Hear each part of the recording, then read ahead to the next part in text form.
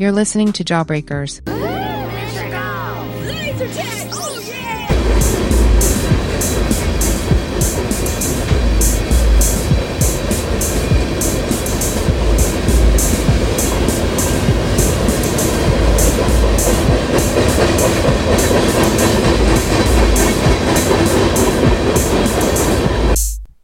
Okay, today I have something special for you. It's not a regular episode. It is just me. I'm trying to fill in some gaps because Alexis and I have completely abandoned any schedule for recording podcasts, which is fine, but it is leaving gaps. So I will fill one in today for you solo. One thing that you may know about me is that I recently watched Breaking Bad. I watched all of Breaking Bad in 8 days. Right before that, I watched 4 seasons of Orange is the New Black in under a week. This episode's going to contain a lot of spoilers for things that would only count as spoilers in like 2014. But it's spoilers nonetheless. Today, I'm going to tell you about the surprising coincidences and similarities between Orange is the New Black and Breaking Bad. Pretty chill environment here today. I'm in my car outside of the Goodwill outlet store because I thought it might be fun to get out of the house to do this because I work from home.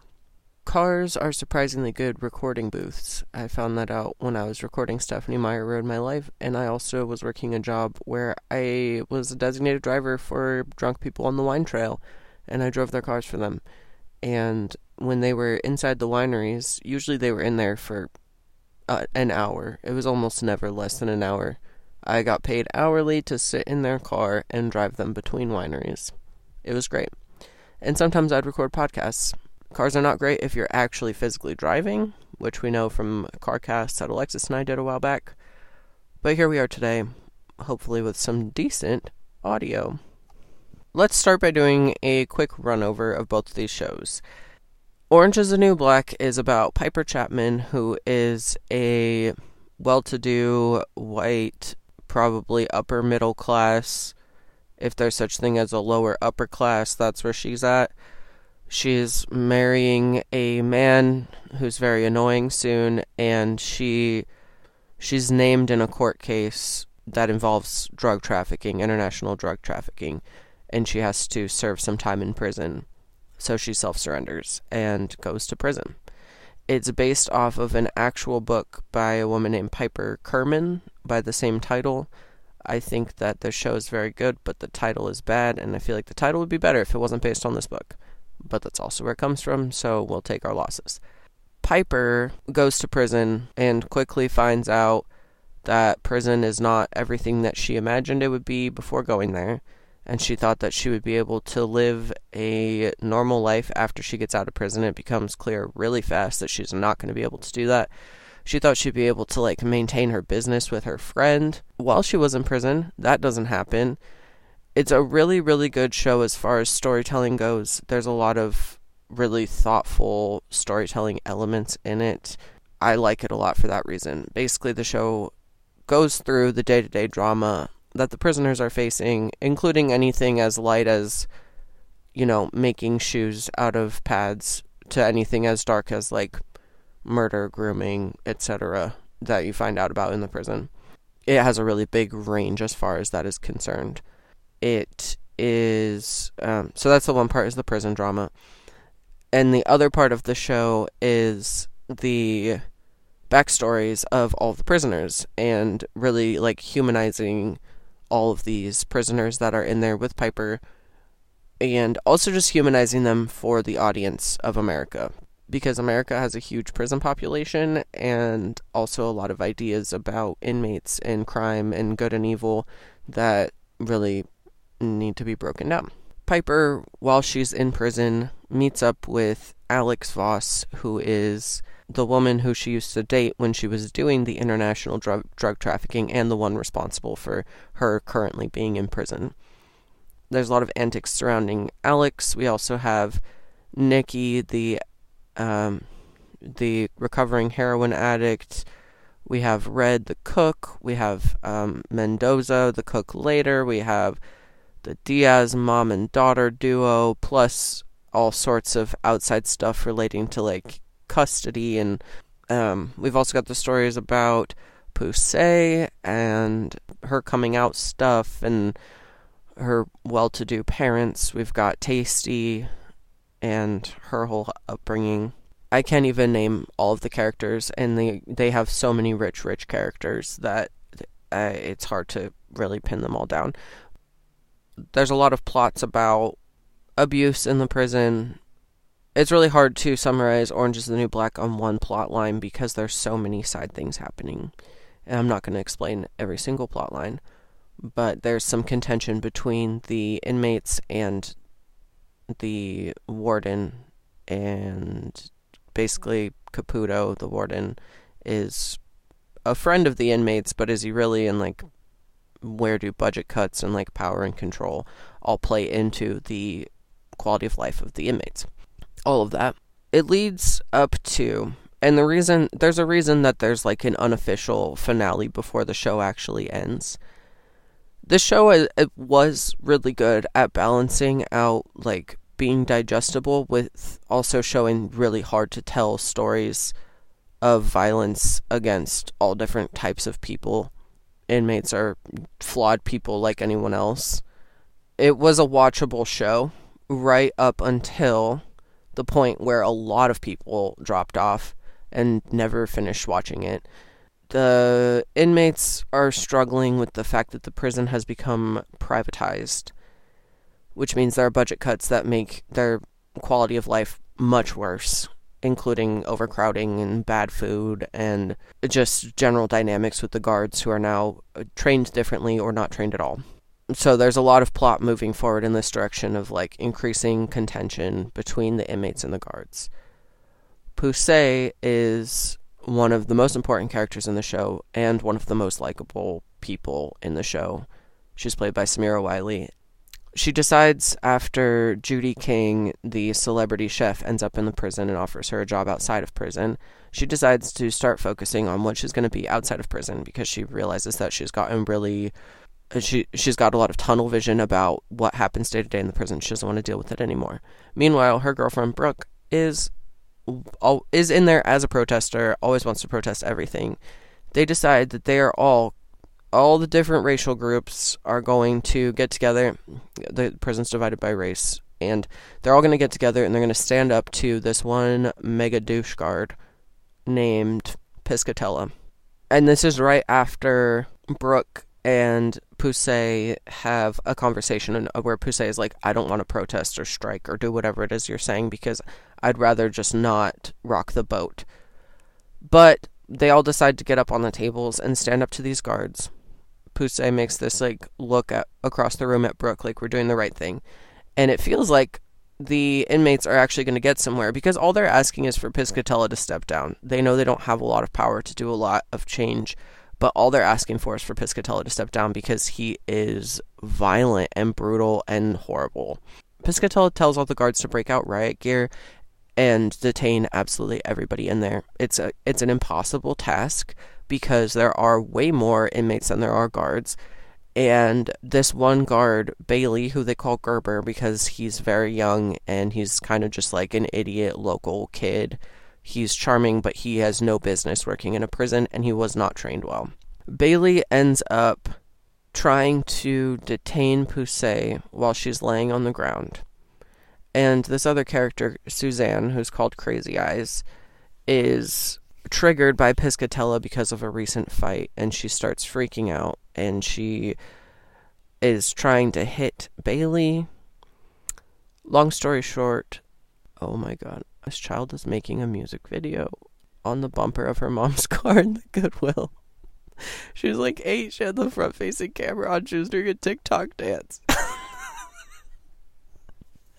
Oh my god, okay, anyways, so Piscatella's a dick, right, and he triggers this whole riot. Long story short, Bailey fucking chokes Pusey to death. He has his knee on her neck, and it is horrific, and there's absolutely no way for the show to go on after that, because it was not only heartbreaking, but it derailed the plot of the show, because you can't care about anything else after that happens.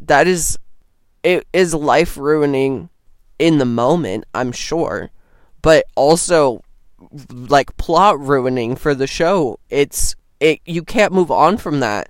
And then they do an entire season where it's just the riot that takes place after a guard kills Pusey and then an inmate kills a guard, where they take all the guards as hostages. Like, it is, I am just in shock. They did the whole season of a 3-day span, which, if you've heard me talk about How I Met Your Mother, which you can do on our Bro Code podcast, no one's pulled it off, ever. Don't do it. No one's ever pulled it off. Do not make an entire season out of like 3 days. That is not why I watch television. To watch it in real time? No, I don't want that. No one wants TV that's produced that way. So that show went in the trash. Unofficial finale is Pusey's death. That's the long and short of it. Great show, though. Okay, then, Breaking Bad. Let's see if I can get through this one a little bit faster. Breaking Bad is about Walter White, who is a high school chemistry teacher. He is diagnosed with cancer, and he does not want to let anyone help him. He doesn't even want to get chemo. He doesn't want to get surgery at first. He refuses money from everybody because he has serious control issues. He resolves this by recruiting/blackmailing his former student Jesse Pinkman into cooking meth with him. This way, he can make a bunch of money making meth. He accidentally drastically improves the quality of meth in the New Mexico area because most people cooking meth are not high quality chemists. I don't know what he was thinking, because when you start selling drugs, you're going to step on someone else's territory, and he gets in a lot of trouble. I also don't know why you would start selling drugs without any sort of outside connections, or inside connections rather, in fucking New Mexico of all places. But you know what? So Breaking Bad follows the adventures of Jesse and Walter, while Walter is evil the entire time and progresses further and further into becoming so unhinged that there's no way he can recover from it. There's a lot of drama surrounding his family, so slowly his wife Skylar figures out what he's up to until eventually she is helping him launder money. She has to have a lot of moral conversations with herself about what it means to break the law and to support your family. But after a short period of Skylar's consensual relationship into the meth world, it becomes more like she's a hostage. And Jesse is also feeling a similar way. He tries to get out of the meth game multiple times. He is a very sensitive young lad who is repeatedly broken down almost always, maybe always, because of something Walter White does or needs. So Walter's very okay taking human life, including it's revealed partway through the show that he's even okay with taking the lives of people that he sort of knows when he lets Jane die, even though that's Jesse's one reason for living, is that relationship. Every time it looks like he's doing something to protect somebody, there's also this like really great benefit to him, whatever it is, even if it's dark.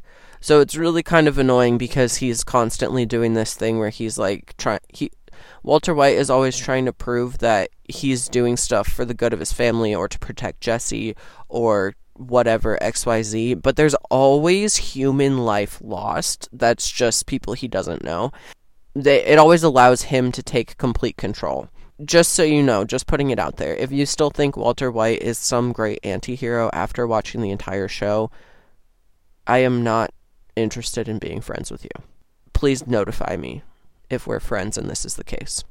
Walter ends up, via his eccentric lawyer Saul Goodman, making a connection to a local kingpin who runs his business out of a chain of chicken shops called Los Pollos Hermanos.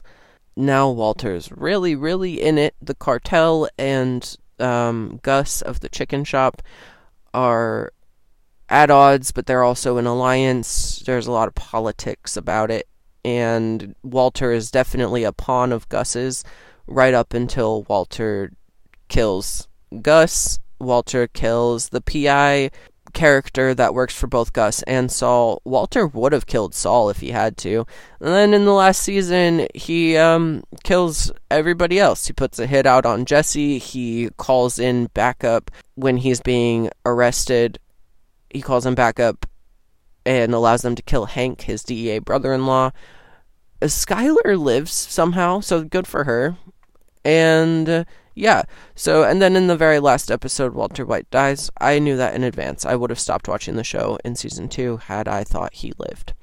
This watch, back-to-back, of these two shows made me realize a lot of similarities, including some that are not thematical and are just little coincidental tidbits. Number one that I noticed, Skyler White is pregnant for the whole first season of this show, of Breaking Bad. There's also a character, Daya Diaz, in Orange is the New Black, who is pregnant.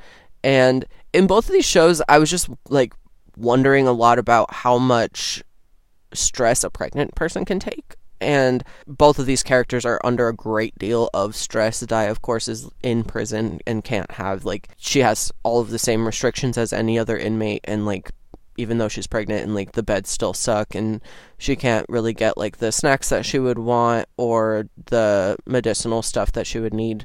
And so it's an abnormal, not fun, very bad pregnancy. But she does what she can with that and delivers a healthy child eventually, and it's cool. We don't want to talk about what happens after the delivery. But anyways, Daya's pregnant, and there's this one scene where she's just really stressed about shit that's happening in the prison, and she sits down behind a dumpster, and Mendoza's back there, and she asks Mendoza for a cigarette, and she smokes it. And I kind of laughed to myself when I saw that, because I was like, yeah, I mean, I wonder how often that actually happens. Like, people really do maybe have a cigarette. Like, one cigarette, I'm not saying go do this, but one cigarette probably doesn't hurt a kid that much. People used to smoke through their entire pregnancies. It's definitely better to not smoke when you're pregnant, but one cigarette when you're living in a prison, it seemed, I'll forgive it. Personally, I'm not bent out of shape about it. But then freaking Skyler in Breaking Bad has to deal with all of Walter White's just incessant lying, and she also gets a pack of cigarettes and smokes like 3 of them. And I was like, damn, how come both? I was like, are there any pregnant people who don't smoke? Because in my sample size of 2, all the pregnant people sneak a cigarette at least once. So that was a funny thing. Just stressful pregnancy stuff. God, there were so many more. A more obvious thematical thing that these two shows have in common is humanizing drug addicts. Sort of similar to inmates, I think, in our country. It's easy to write people off as villains or criminals when they are probably going through something else. So both shows, I think, show pretty well how, specifically with Jesse Pinkman, how somebody goes from being just a typical kid to becoming a meth addict. And in Orange is the New Black, you get the whole backstory of Nikki, where she's got this heroin addiction, where she's trying, I mean, in both cases, it's people who are trying to, like, heal their own pain and, like, self-medicate their emotional distress. And in Jesse's case, it's like, we know that he witnesses murders and horrifying things that make it so painful to be sober that it's easier for him to get high. People talk a lot about the transformation of Walter White throughout the show. I think he does transform, but not, I always thought that his arc was that he got more evil, but I think he actually only revealed how deep his evil was, because he commits murder in the first episode. I'm not taking that. He's so desensitized to extreme violence when he totally shouldn't be from the start. Jesse, however, is like an amazing transformation from somebody who thinks there might still be hope and, like, kind of uses drugs in a party sense to somebody who sees the worst cases of destruction that come out of the illegal drug market. Yeah, both characters, Nikki and Jesse, both deal with, like, going through periods of sobriety where they're proud of themselves, but then they end up going back to self-destructive ways. Anyways, I think they both are really good shows for that kind of storyline. Another really, really important storyline in Orange is the New Black is Tiffany Doggett's story, where she gets really into meth. She's from a rural community that is low educated, and she kind of just ends up being like a repeat rape victim because of the way that the world works around her and the area she lives in and the way that people treat her and her family because of her class. And she ends up turning to drugs because of that. And that's another story of like, she really didn't, there wasn't another path available to her. And she was really trying to cope with like emotional distress. So that was another really like poignant story in Orange is the New Black about drug addiction and a person who isn't necessarily just like easy to write off, not very two-dimensional. She's got a lot going on. A surprising one for me, surprising similarity for these two shows is that both Walter White and Piper Chapman, the main characters of both of these shows, are white people who, when they're put in a corner, benefit from white nationalism. In Orange is the New Black, Piper goes in pretty liberal, you know, she's like bisexual. I think she and her friend sell soaps, you know, she's just like, oh, you know, white liberal lady. Certainly not attending any Klan rallies, you know, probably has the same amount of innate racism that any white person has, so you'd think. And then when she gets put in a situation where she feels like her little prison side business is being threatened by a group of Hispanic girls, she ends up teaming up with Nazis in the prison. And it's not exactly her first choice, but she doesn't do a lot to stop it once it starts happening. It's not until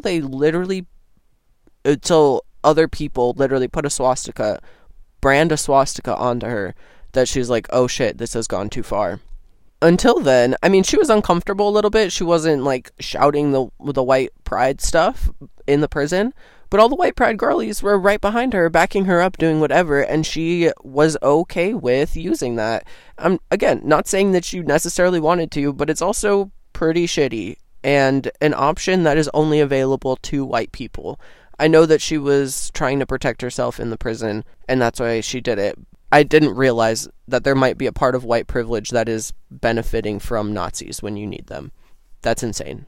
Even for a liberal white girl, that's insane. But then, in Breaking Bad, Walter White is up against a few people, the cartel, Gus's operation, and when Gus's operation blows up, there's a bunch of guys in prison who were moving drugs who get arrested, and they all need to be silenced, according to Walter, and he puts out a hit on all of them. And the only people who will do it for him, who will kill a bunch of guys in prison simultaneously, a bunch of mostly non-white, if there were any white guys in this lineup of 8 people that he killed in prison, the only people willing to do that who had the connections were the fucking Nazis. Walter White teams up with Nazis. It's a late game, I understand, so it was the same with Piper. For protection, Walter White did have the option to team up with Nazis. Actual, honest-to-God, white supremacists. Both of these groups of Nazis, by the way, have one person who has a swastika tattooed on their neck.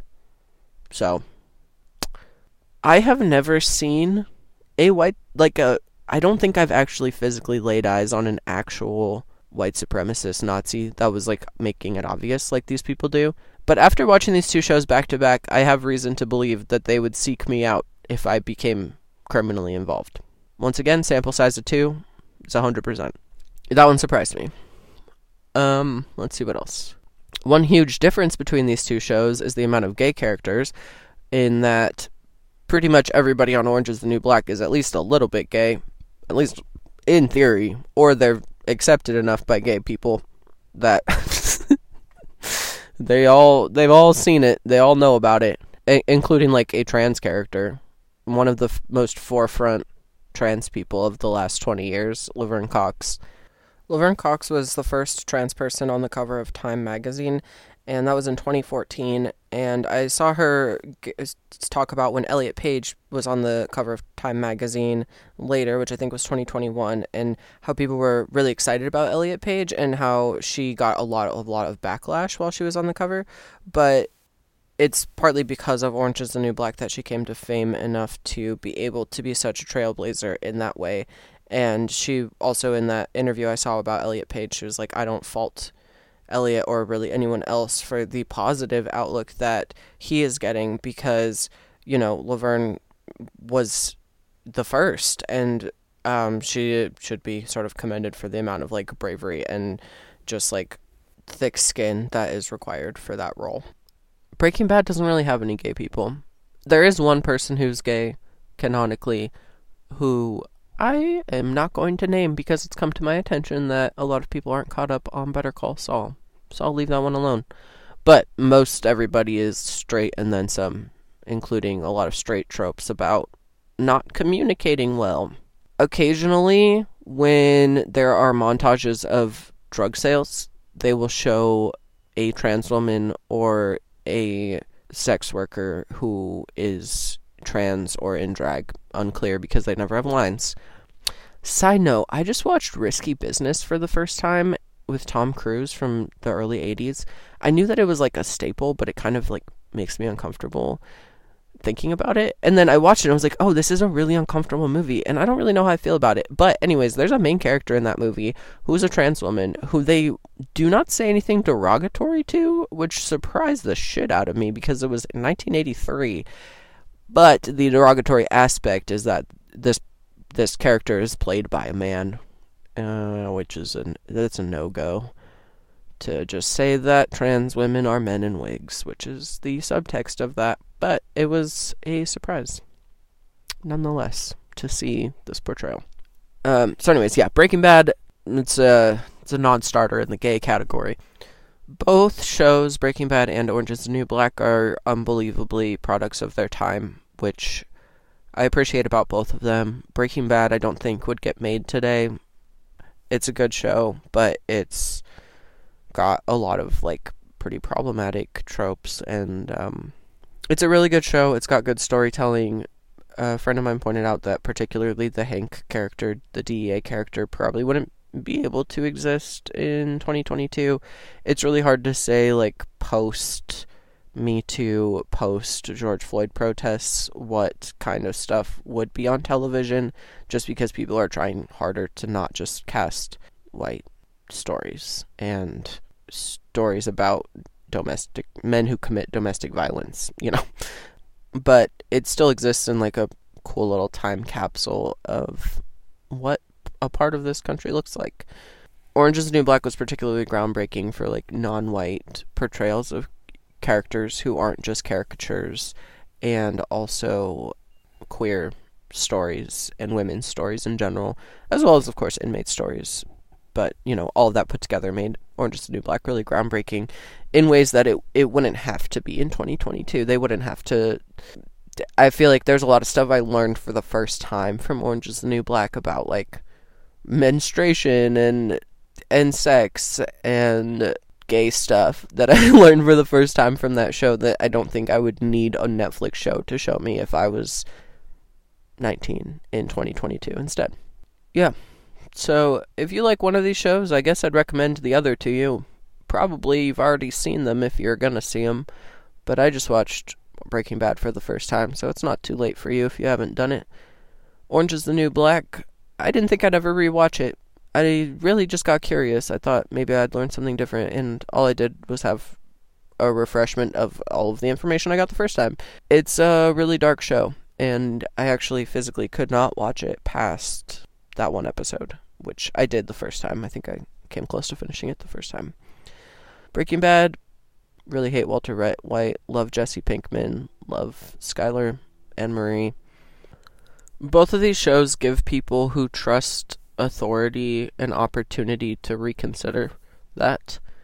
The prison guards in Orange is the New Black are disgusting and criminal in themselves, and it's like, oh wow, who's the real criminals here? The inmates in the show make a lot of jokes about how, like, they're too low-level criminals to be out of jail, or, like, they can't go into business once they get out because they're not good enough criminals, just implying that, like, there's a lot of, like, white-collar crime that goes pretty much unchecked because that's how the country is run. There's a lot of money motivation in that show as well, as far as, like, running the prison and the character of Natalie Figueroa, whose husband is a senator, and she's like embezzling money from the prison while she's a warden. A lot of stuff like that. That's like, maybe the systems running it are not that great. And like the cops are, busting in when there's kids on the floor without a second glance. Like all kinds of stuff. There's a guard called Pornstache, portrayed in the first and second seasons of Orange is the New Black, who is a rapist, a drug dealer, and a murderer.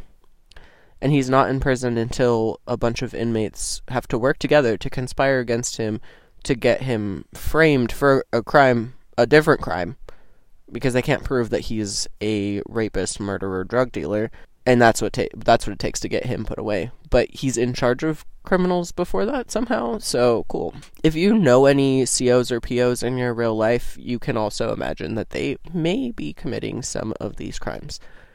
In Breaking Bad, it's a little bit less obvious, the questioning of law enforcement and authority, because even though Hank is an asshole, he's kind of lovable and fatherly. Like, he's got things that the general public would find redeeming about him, and he seems like he wants to do the right thing more than some of the other cops, even though he's prone to using racial slurs. The difference is that Hank uses racial bias. He never talks about it, but he uses it all the time. It is obvious right off the bat when Walter White starts cooking meth. A bunch of chemistry equipment goes missing from his lab that he's the main one who has access to. He's the chemistry teacher. It's like part of his classroom. A bunch of lab equipment goes missing because Walter White and Jesse Pinkman were cooking meth with it, and Hank is Walt's brother-in-law, comes into the lab and is like, "Hey, Walt, I gotta investigate these missing things, these missing beakers and burners and whatever." He never truly suspects Walt. And it's not just because he's his brother-in-law, because if Skyler had married a black man or a Mexican man, I do think that Hank would be looking at him more closely, even if they were related. It's close to proven when the janitor gets arrested instead. The janitor's the only person who had a set of keys to that lab who has any reason to even be kind of looked into, but the reason is that he had like a light drug charge. He was caught with a joint or something. And then the whole school freaks out, like, how did this guy get past a background test and all this? And it's like, well, he did have a record, but he's not the person who did it. The person who did it passed a background test too, and it's because he's Walter White and he doesn't have any record for anything. Like, you're telling me, like, even if Walter White had been carrying a joint at some point and got caught, it's very possible that the cops would just throw that shit away and he wouldn't have a record. There's stuff like that you kind of have to read into it, where you have to be like thinking past what the people in the show are actually saying, but there's a lot about thinking about who's actually a criminal in this show and who is just somebody caught in the system versus who's a criminal who wasn't caught by the system. There's so many opportunities where if Hank had been actually paying attention to Walt as a possible suspect, which he could have and should have been doing. He was obsessed with this Heisenberg case and was paranoid about everybody and didn't suspect Walt, like, ever. And yes, it's familial bias. I'm not saying it's not, but I think it's also definitely racial bias, because literally one of our introductions to Hank, I think it's actually the pilot, is when him and his partner are putting bets on if the drug dealer inside the house they're busting is going to be Mexican or not. It's a way that Hank operates when he's solving crime, is to not really assume anybody's white. And so, like, okay, so you're telling me that Hank is the one with the biggest heart out of all the DEA? He's the one who walks away from the crime scene where there's a head strapped to a turtle. Like, he's the only person who survives because he walks away from it, because he's grossed out. And then everybody else is probably just as racist as him, or more. And on top of that, enjoys violence. Like, what the fuck? It's so gross. So, yeah, you kind of have to read into the DEA stuff with Breaking Bad, but it's also still there if you want to find it, that, maybe authority shouldn't be blindly trusted. As far as the Bechdel test is concerned, Orange is the New Black obviously passes with flying colors. Breaking Bad, not so much. I think it rarely passes the Bechdel test. It probably only passes the Bechdel test because it's 5-6 seasons long, and they were given a lot of opportunities to let somebody talk to somebody else, but that's probably the only reason.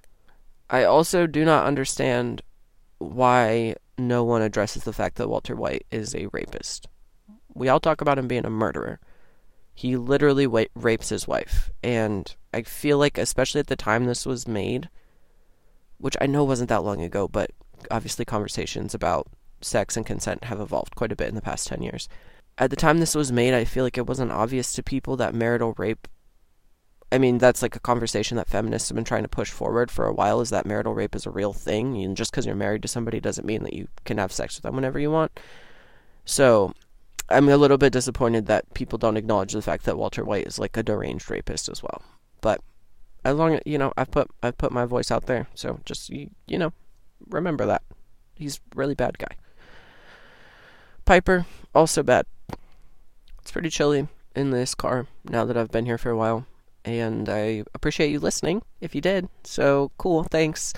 Let me know if you have any other thoughts or anything. I'm sure there's stuff I missed. I didn't research ahead of time, but it's cool. I would love to hear from you. It's nurmurnurmurnetwork@gmail.com, or you can DM us on Instagram or Twitter. Also become a patron, patreon.com/nurmurnurmur. Goodbye.